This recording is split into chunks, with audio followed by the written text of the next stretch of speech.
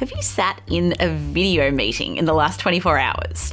Was it super enthralling? Did you not want it to end? I'm imagining that your answer is probably a big fat no. Let's face it, most of us are suffering from death by Zoom, and despite the fact that the average video meeting goes for 45 minutes, research by Microsoft suggests that brain fatigue sets in at about the 30-minute mark. This is not ideal, especially when our days are filled with back-to-back video meetings. So today, I want to share with you some tools for making video meetings suck a little bit less. My name is Dr. Amantha Imber. I'm an organisational psychologist and the founder of behavioural science consultancy Inventium. And this is How I Work, a show about how to help you do your best work. So let's get into my favourite tools for having better video meetings. My favourite app right now for dramatically improving video meetings is Mhmm. Yes, that's right, Mhmm, spelled MMHMM. Slightly confusing. So Mhmm is a really easy to use version of OBS, which is something that only the total nerds like me will have heard of. So on OBS, with a lot of training, you can configure your video screen in a way that you can resize yourself, add things into the background, and do things like show slides while you're in the foreground and the slides are in the background. It's very cool, but it's very complicated. And personally, I have not been able to learn how to use it. Not that I've dedicated much time to doing so, but my dad, who is a tech wizard, did. And I think because it was so complex, I was never motivated enough to actually use it regularly. But when I discovered Mhmm, it's basically the idiot's version of OBS. So why I love it so much. One of my pet hates about doing presentations in virtual meetings or doing virtual keynotes, which I do almost every week, is that the slides end up taking up the whole screen and the human, in this case me, ends up being the size of a postage stamp. And when I think about presentations, like you're connecting human to human. And when you can't really see the human that is talking to you and you can only see their slides, you lose a lot of that connection and that empathy and rapport that comes from doing face-to-face presentations. So the thing I like most about Mhmm is that you can have your slides in the background and you can be in the foreground on the same screen. So it's as if you're just doing a normal presentation and you've got your slides on the wall behind you, just like you would in a real-life scenario. And look, then there are these other fun things that you can do with Mhmm, like there are lots of different virtual backgrounds, some of which are animated, which is kind of fun, although possibly distracting. You can easily resize yourself, make yourself bigger or smaller. You can reposition yourself on the screen, and there are different visual effects that you can add in, and it's really, really awesome. So it's something that I'm now planning on using whenever I do virtual keynote presentations, which is about once a week, and I'm also going to use it in meetings where I need to be sharing slides as well and still want to make sure there's that human connection. So check out Mhmm, which is mmhmm.app. I'll link to that in the show notes as well. Okay, something else that I've been loving for doing better virtual presentations in meetings is using a combination of Google Slides and integrating that with Slido. So Slido, you can find Slido at sli.do, and Google Slides, you can just Google that.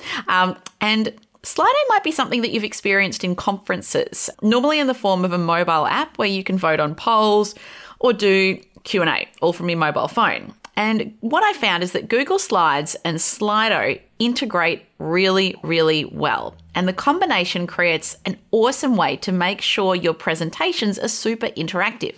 So for example, if you want to integrate polls into a meeting with Slido and Google Slides, you can actually see the results coming up live on the screen that you're sharing. So I reckon this is really fun, particularly for presentations or larger meetings where you're looking for points of interaction and engagement. And let's face it, any meeting could do with a little bit more interaction and engagement, I think, most of the time. So I strongly recommend checking that out. I know I've enjoyed that a lot. Now, a final thing that I'll recommend is really useful for making your virtual backgrounds look great, because let's face it, virtual backgrounds, which so many people use, can look a bit rubbish. If, for example, you have dark hair like I do, and you have a chair that has a high back that is also dark. Virtual backgrounds don't like this because it makes it hard to distinguish between what's the human and what's the inanimate object or objects in the background that you're trying to disguise with a virtual background. So I found this really cool thing that is a green screen, but not your normal green screen, not one that's going to take over your entire study. So essentially, if you imagine a big circle about 2 meters in diameter that literally attaches through Velcro onto the back of your office chair. And if you're sitting close enough to your computer, which you probably are, based on how most people position themselves, it actually acts as a green screen, which means there'll be a high contrast between you as the human and the background. So if you're using virtual backgrounds in your meetings, they're going to come up a whole lot clearer.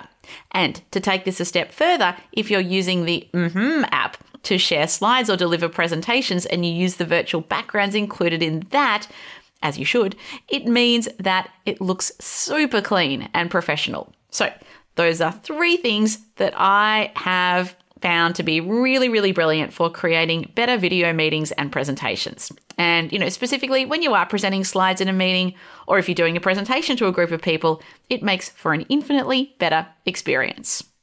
That is it for today's show. Now, if you've been loving how I work and need something else for your podcast fix, you might also enjoy Mamamia's podcast, Lady Startup Stories. Each week, Georgia Love, who you might remember from The Bachelorette, sits down with female entrepreneurs to ask how they built their businesses.